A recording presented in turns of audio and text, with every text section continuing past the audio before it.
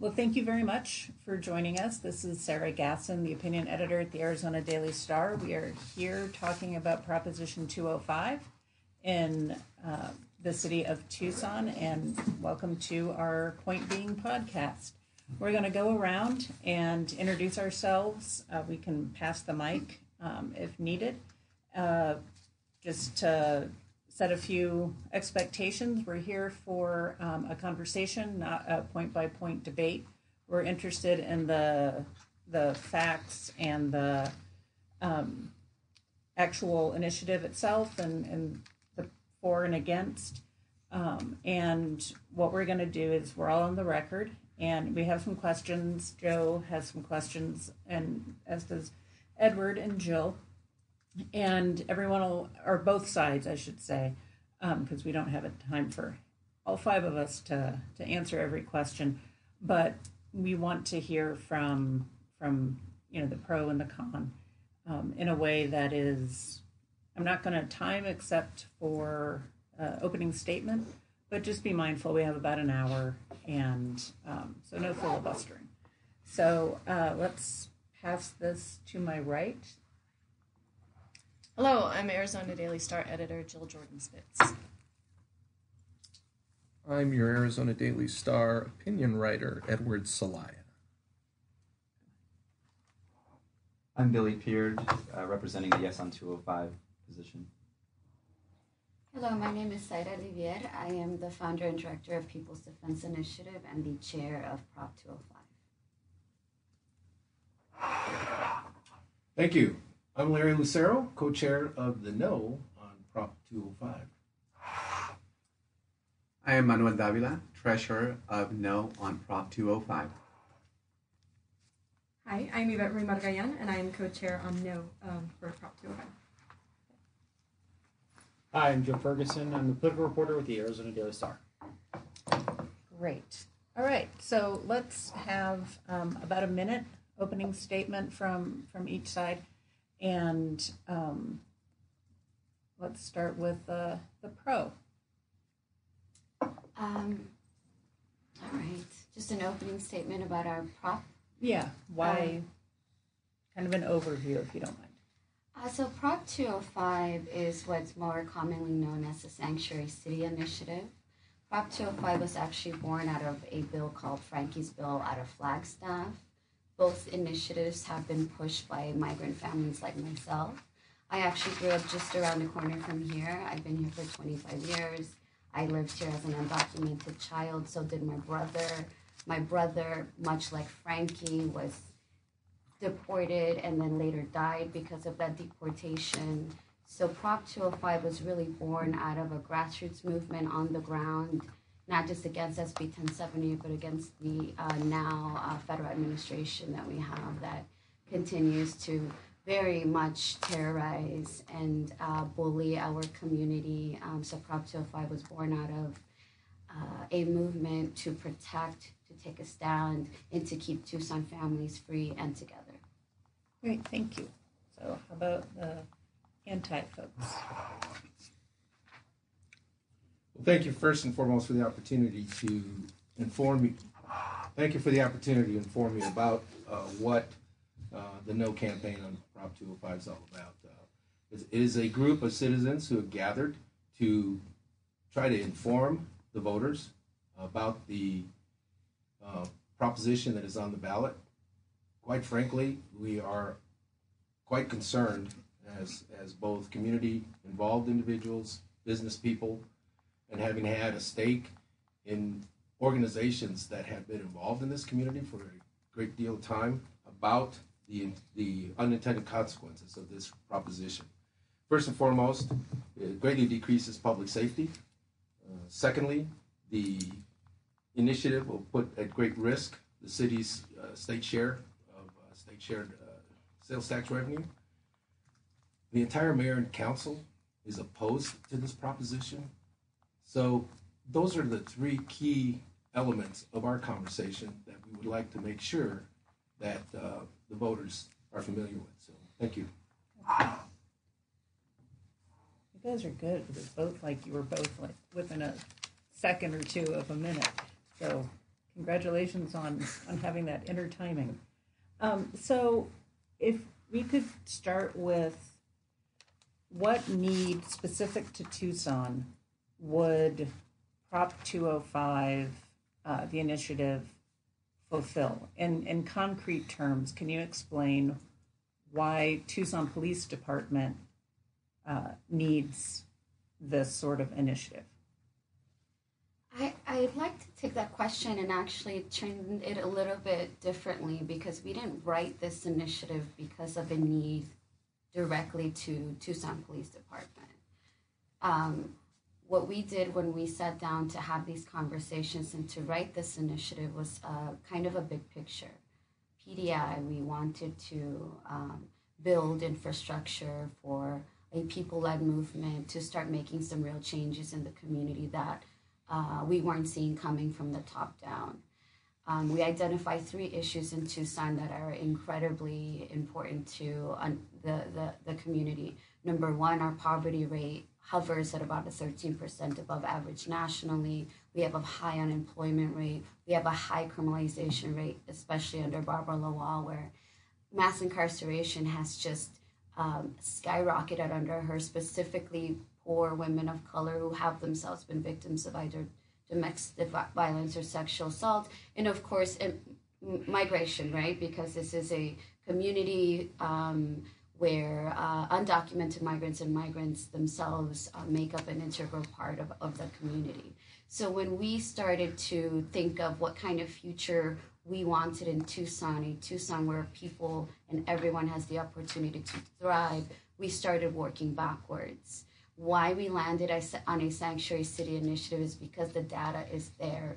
Overwhelmingly, when you put into law actual policies that protect the most vulnerable residents in our community, that allow victims of domestic violence and sexual assault and otherwise to come forward, you start to build a community where children are better, our schools do better, fear and toxic stress is relieved in our community. The data is there. SB 1070 was passed 10 years ago here in Arizona. So Tucson is no stranger to racist and xenophobic policy.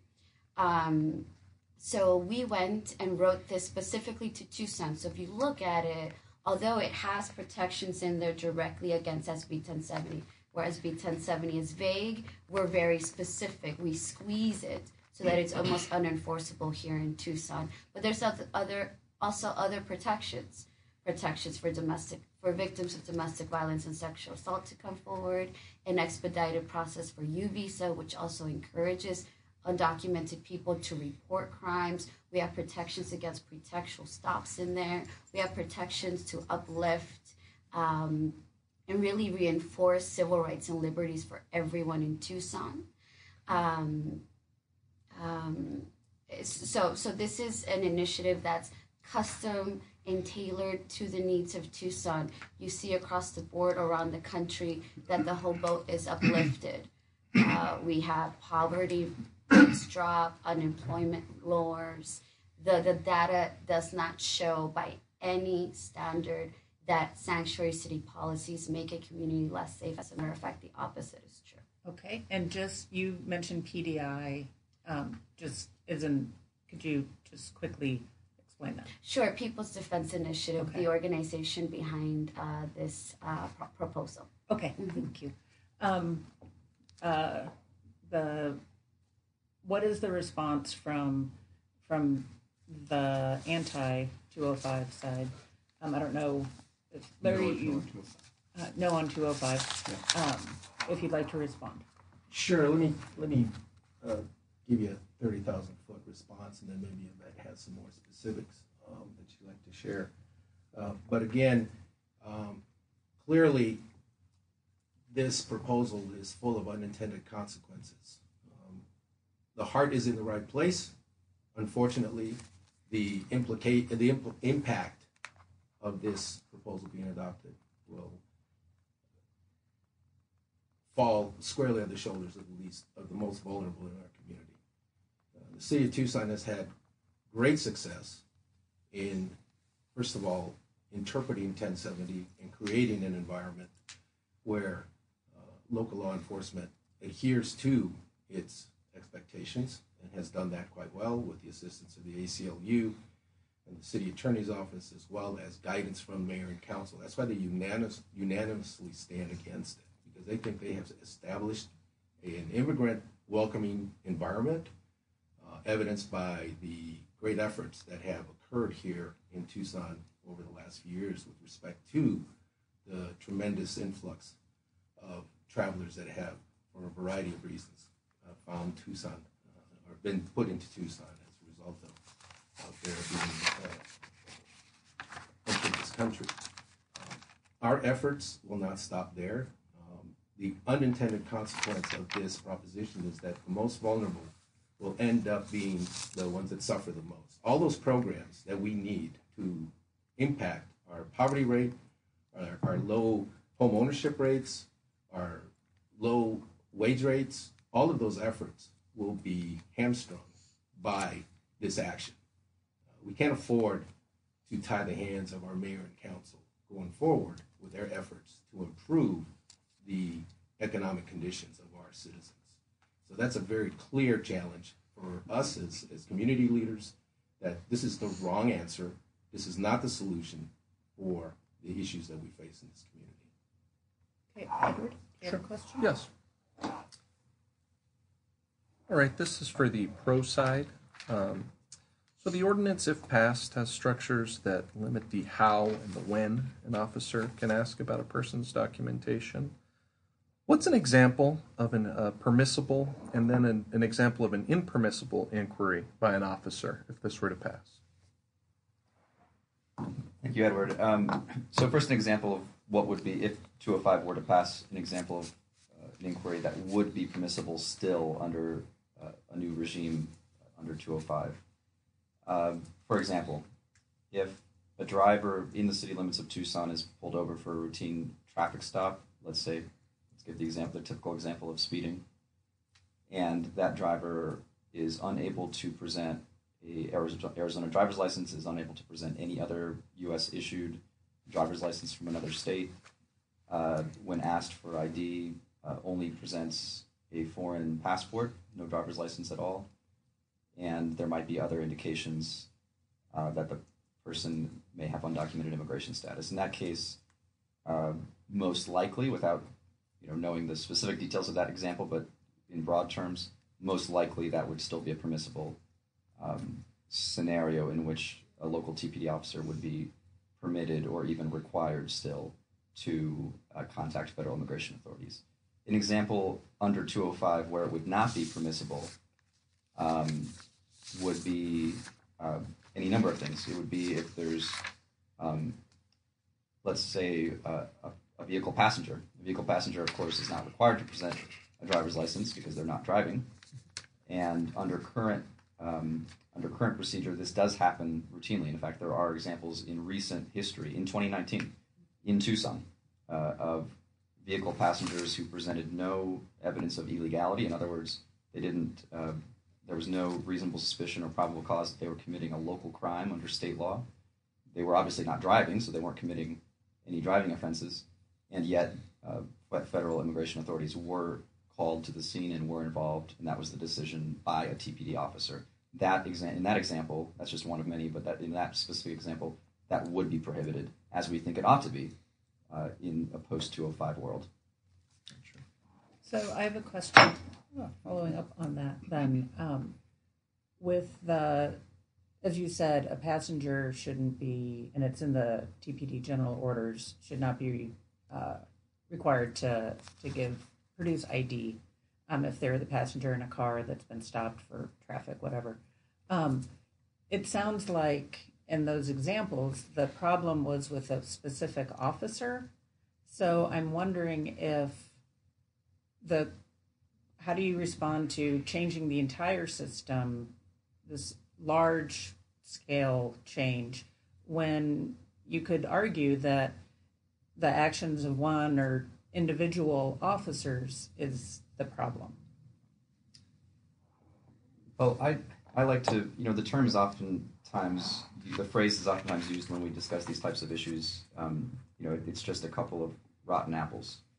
And I really, you didn't give that. Yeah, that's that not what I that, said. You didn't use that phrase, That's but not what I said. But I do evoke that that commonly used phrase because the full adage, the old adage, is the full phrase is a couple bad apples ruins the whole barrel. And you didn't use that phrase, but I do want to evoke it because I think it goes to our point of this initiative, which is it's not about, we're not here to cast aspersions on officers or on the police department as a whole. What we're here to do is to change structures. Sure, maybe in a couple instances, officers could be disciplined, and that would be dealt with individually. And I have no doubt that in some cases that does take place under the leadership of Chief Magnus. But that doesn't solve the underlying systemic issue that we live in a state where SB 1070 is on the books, where there's frankly a lot of situations where officers are led to believe they're required to involve federal immigration authorities, but they're not actually required because the language of SB 1070 is so vague.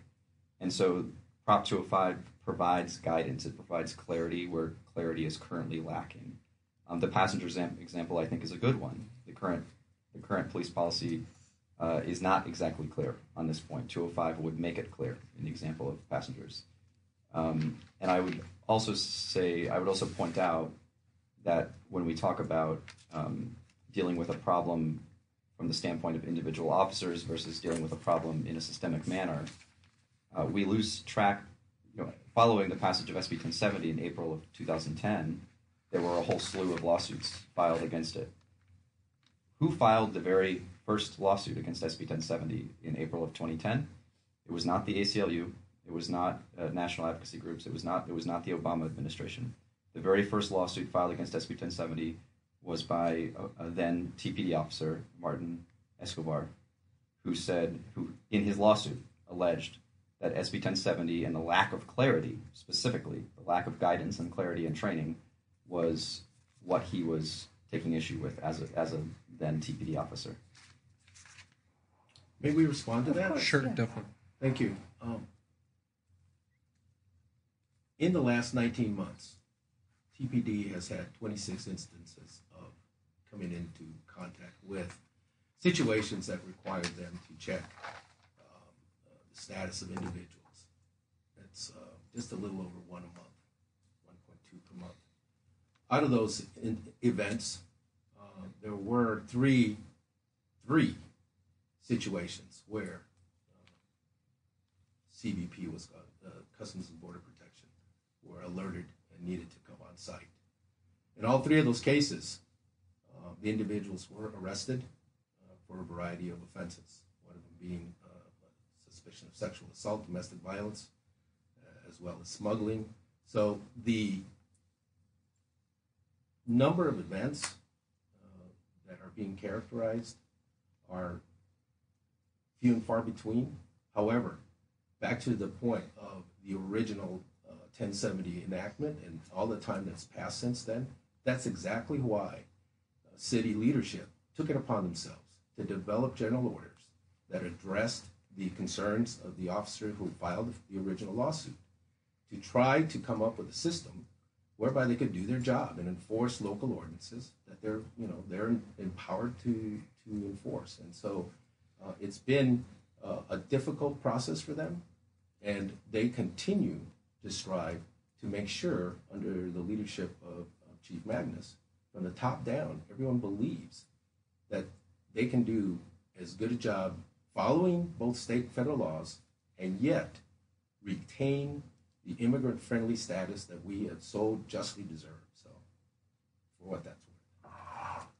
So one of the things that we keep talking about is the SB 1070, which the Star came out so strongly against, oppose it still. We're glad that most of it was struck down, and I understand and hear the concerns about that. But that is a state law, and how will a city initiative? A city can't change state law. So can you walk us through how you envision this actually standing, working, given that reality that please go ahead. Well, just a few points on that. What we do with our initiative, as Billy has already stated, is we take the parts of SB 1070 that stand, the most sinister part of it. As an undocumented child here in the early 90s, I didn't really know what that meant, but I'll tell you what, I had one golden rule. One rule: never come into contact with police, ever, under any circumstances. And I can give you instances when my brother and I were walking home from school and there was a police officer parked in front of our apartment, and we were so afraid that we hid out in the desert for hours until that police officer left. This is way before SB 1070. When SB 1070 went into the books, 40% of undocumented people and their family members fled the state. Those that stayed made their lives very, very, very small, pulled away from the fabric of society. And that's what SB 1070 was written to do: make life so unbearable for undocumented people and their families that they would leave, that they would self-deport, or that they would leave. What we do with our initiative is, one, we put these quote-unquote immigrant-friendly general orders, which were actually pushed forth by the community, not the top-down, into law. Because as we know, this is an ever-changing country and state, and Tucson, we are not always going to have the same leadership. We may not always retain Chief Magnus, who has done a good job. We're putting into law, we're talking about immigrant-friendly general orders that can be tossed out for a myriad of reasons in the future. So we're putting strong protections into law. SB 1070, we cannot change, but we wrote it in such a way that our initiative is very, very particular. We make it so that the racial profiling part of it, which we all know is there, is almost unenforceable. And once again, what is the point of this kind of initiative? It's to make the community trust in the institutions, to make it safer for community, to lessen the stress of day-to-day lives, and to uplift the boat for everyone. If you go and speak to local business owners, some of the worst thing that happened to their business is SB 1070. My favorite bar at Che's downtown, I'm a longtime bartender. I asked my friend Jim that owns it, what's the worst thing that happened to your business? I thought he was going to tell me the parking meters, and he said no, SB 1070, because it was people that look like you that came here the most. And once that happened, we've never been able to recover. We're talking about building an inclusive, equitable city. It's the larger picture. The initiative, when you look at it for what it actually is, all it does is gives guidelines for first contact with police. And I also will challenge the fact that there's 26 instances, because for one, we don't know how that those numbers, where they come from. Steve Kasachik gives a different number. Chief Magnus gives a different number. Regina Romero gives a different number. We don't know where these numbers are coming from. And we know from us in the community who show up to these stops and these collaborations, that the ones that we show up to are also not being spoken about in these numbers. And that's actually part of our initiative that says we're going to have to start keeping data on when we're coming into contact with Border Patrol and why.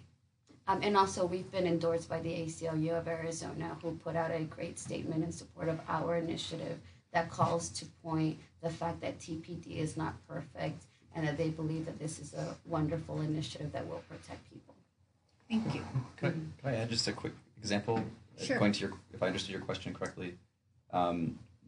So in the legal framework, legislative bodies, including the Arizona State Legislature, when they passed SB 1070, they generally, legislatures legislate in the abstract. They legislate with generalities and of necessity, because oftentimes when the legislature is dealing with XYZ issue, whatever it might be, they don't know how that's going to play out on the ground. So they leave things open oftentimes. And we believe that's what the case, that's that's the case with SB 1070. Oftentimes, it's up to in federal government agencies. It's up to the federal agency with jurisdiction to fill in some of the blanks. When it comes to state laws that govern the actions of cities, it's up to the city administrations to fill in some of the blanks. And that's precisely what Prop 205 seeks to do. It seeks to fill in some of the blanks, some of the ambiguities, some of the blank spaces that are left within SB 1070 and have never been clarified. Despite, you mentioned, Sarah, that there's been many lawsuits. There have been many lawsuits, but none of those lawsuits have resulted in an interpretation of the words, of the language, of what remains of SB 1070. We've had certain lawsuits strike down certain specific narrow provisions of what had been the full text of SB 1070, but never in 9 years has there been a judge or a court saying, when SB 1070 says shall make a reasonable attempt to determine one's immigration status, a court has never interpreted what that means on the ground in a specific situation. 205 fills that out, clears it out. Are you hoping that this will prompt, if it passes, it will prompt a lawsuit? So from probably different quarters, are you hoping for a lawsuit for a judge to clear this up? Or are you hoping that, I guess I'm wondering, we have there's vagaries in the law now. The initiative would clarify that will go to court, and a judge could come down with a very different binding description of what that is and fill in the blanks in a way that is opposite to what you're trying to do. How do you weigh that risk? So at the outset, I should say that we don't put forward Prop 205 in order to instigate litigation. We put forward Prop 205 so that the voters of Tucson could make a reasoned and bold, we hope, choice on the issues and the real life and death situations that Saida described earlier that happen on a day-to-day, week-to-week basis here in our own communities. If one of the byproducts of passage of 205 is that it lands up in court, we will work with the city partners to assist in any kind of legal defense that becomes necessary, and we're confident that a court will come out on our side. In other words, we are confident that the bill is airtight, is crafted very carefully in such a way that it will not result in a negative interpretation. No on 205. Do you have a response?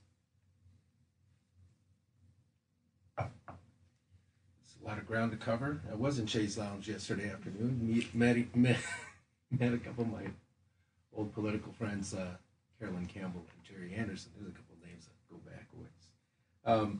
But the point of this proposal, again, is full of unintended consequences for this community. This community cannot afford to be the litigation magnet that may result. This city cannot afford to continuously pay legal expenses on challenges it will have to mount in order to defend itself. That's not necessary simply because the rules that are in place today are already adequate. The challenges that we have as a community are clearly understood by those who are running for mayor and council. I know that they have the support of those, and you're correct, Zayda, that the effort to convince leadership to become an immigrant-friendly city came from the grassroots. Absolutely, we do have a community of leaders here who see issues and bring it to the attention of those who can make a difference, and indeed got changes made in the way we operate as a community. That's the beauty of this community. As a lifelong resident, I'm very proud of that we are an inclusive community and we operate that way. And so, once again, can't stress enough that Law enforcement, the ability of law enforcement to operate in this community will be greatly compromised. We stand the risk because of specific language in this proposal that will force us or force our federal partners to make a choice, which they will not make. They will refuse to accept the conditions upon which are written in this proposal. As a result, very sophisticated tools we have available today will not be available to us. Which could you be more specific about what you're talking about? The parts of the requirement initiative? for a memorandum of agreement between law enforcement, Tucson Police, and the other federal agencies is an issue that will completely disrupt our collaborative work that we do today with all of the federal agencies, from the Bureau of Alcohol, Tobacco, and Firearms with their ballistics expertise, to FBI, to the DEA. I mean, we have a variety of challenges in this community, and we're not going to sugarcoat that. We do have bad characters out there that we must continuously watch for and deal with. And so, without those tools that are available to us, our ability to solve crimes will be greatly compromised. And the notion that we might lose officers who were hired specifically for their Spanish-speaking ability to work with the community will be compromised. As a result, those officers who love what they're doing, love working with the community, trying to make a difference, may not be able to continue in their employment as a result of losing resources from the federal government. There's about a little over $11 million at stake that we rely on to support those operations. Those officers deal with very sensitive crimes with respect to domestic violence, sexual abuse cases where they're very difficult to prosecute, but yet their efforts have been exemplary in trying to create a community policing environment that the community can feel comfortable and trustworthy and trust their law enforcement partners out there to keep them safe. So we risk losing all that, and that's not a risk I want to take. I just want to follow up on that for just a moment. You saying that we run a risk that you make it sound like it's a permanent risk. Obviously, there are lawsuits in place, but don't you think that if this is passed, the courts find against the city, that the city would work to undo this This proposition falls under the voter protected statutes. So it is a voter protected proposition. So in order to undo any of it would require it to be brought before the voters again. So you're talking about a process that would take potentially a couple of years to undo should it pass. I would like the opportunity just to respond to that very last point, the contention that now once again, our position is that the entirety of Prop 205 is airtight legally, but the contention of Mr. Lucero that if one sub-piece or one subpart of Prop 205 were found by a judge to be illegal or somehow contrary to state law, that the city would have no choice but to turn back to the 90,000 voters in Tucson to ask them to reverse what they had already put in place. That is not accurate. So if a court, typically when there's a court challenge of this nature, it comes in the form of an injunction. So I can point to you multiple examples right here in Arizona where there are provisions of state law that if you Google this certain provision that you're looking for, it shows up, it appears on the books in a literal sense, but it's not really there. The there is not really there because it's been enjoined by a court, and the legislative body, the state legislature, or in this case, the voters haven't gotten around to the technicality of removing it. We can think of tons of examples over the years that many listeners have probably heard of silly, old anachronistic laws from 100 years ago that sound very silly to us today that are still on the books, but no one enforces them. They've been enjoined in many cases by the court system. They do not have the legal effect. In the legal community, we call that, the technical term is a dead letter. It's there on paper, but it's not really there, and it has no effect, and therefore cannot be the basis for revoking state funding or anything like that. I wanted, if that's okay. Sure. I to the same point that we're just discussing, when you actually read the initiative, and we're hearing from not just opponents here, but opponents kind of across the board, these very alarming concerns that that always go directly to millions of dollars lost or the complete inability for Tucson and the city of Tucson to work directly, TPD or the city of Tucson to work directly with federal agencies. But when you actually read the memorandum of understanding part, it doesn't tell the tobacco and firearms industry or any of the FBI or anyone that they can't do anything in relation to the work here. What our MOU does indeed do is it will ask these federal agencies to sign an agreement that says that, one, they will not be doing routine traffic enforcement within the city limits for the purpose of civil immigration matters, and that TPD will not be working with any of these federal agencies if and when the sole purpose of the work involves civil immigration matters. We had to write that in there because there's a vague state law that allows for for Border Patrol and ICE to do routine traffic stops. And we actually see that in our community quite often, that they pull people over indiscriminately, search them, and ask them for their paperwork, which is why we included it. Now, we keep hearing from the opponents that no federal agency would dare sign it, but what they don't tell you is that MOUs are actually a normal part of interagency collaboration. And also to note that when we discuss people being handed over to Border Patrol, Senor Lucero here said that 3 of them out of the 26, one of them was a sexual, he had committed sexual assault and is a trafficker. But we don't hear the other stories. A friend of mine, Dario's mother, beautiful lady. Dario is a college student. He's studying, he's doing his master's in engineering. His mother was pulled over by a TPD motorcycle cop after the immigrant-friendly general orders. Just a mother, loving mother who didn't have a driver's license, kept for a prolonged stop, was allowed to walk to the corner to call for a ride, and while she was there, undercover ICE agents came in and picked her up and took her to Eloy Detention Center.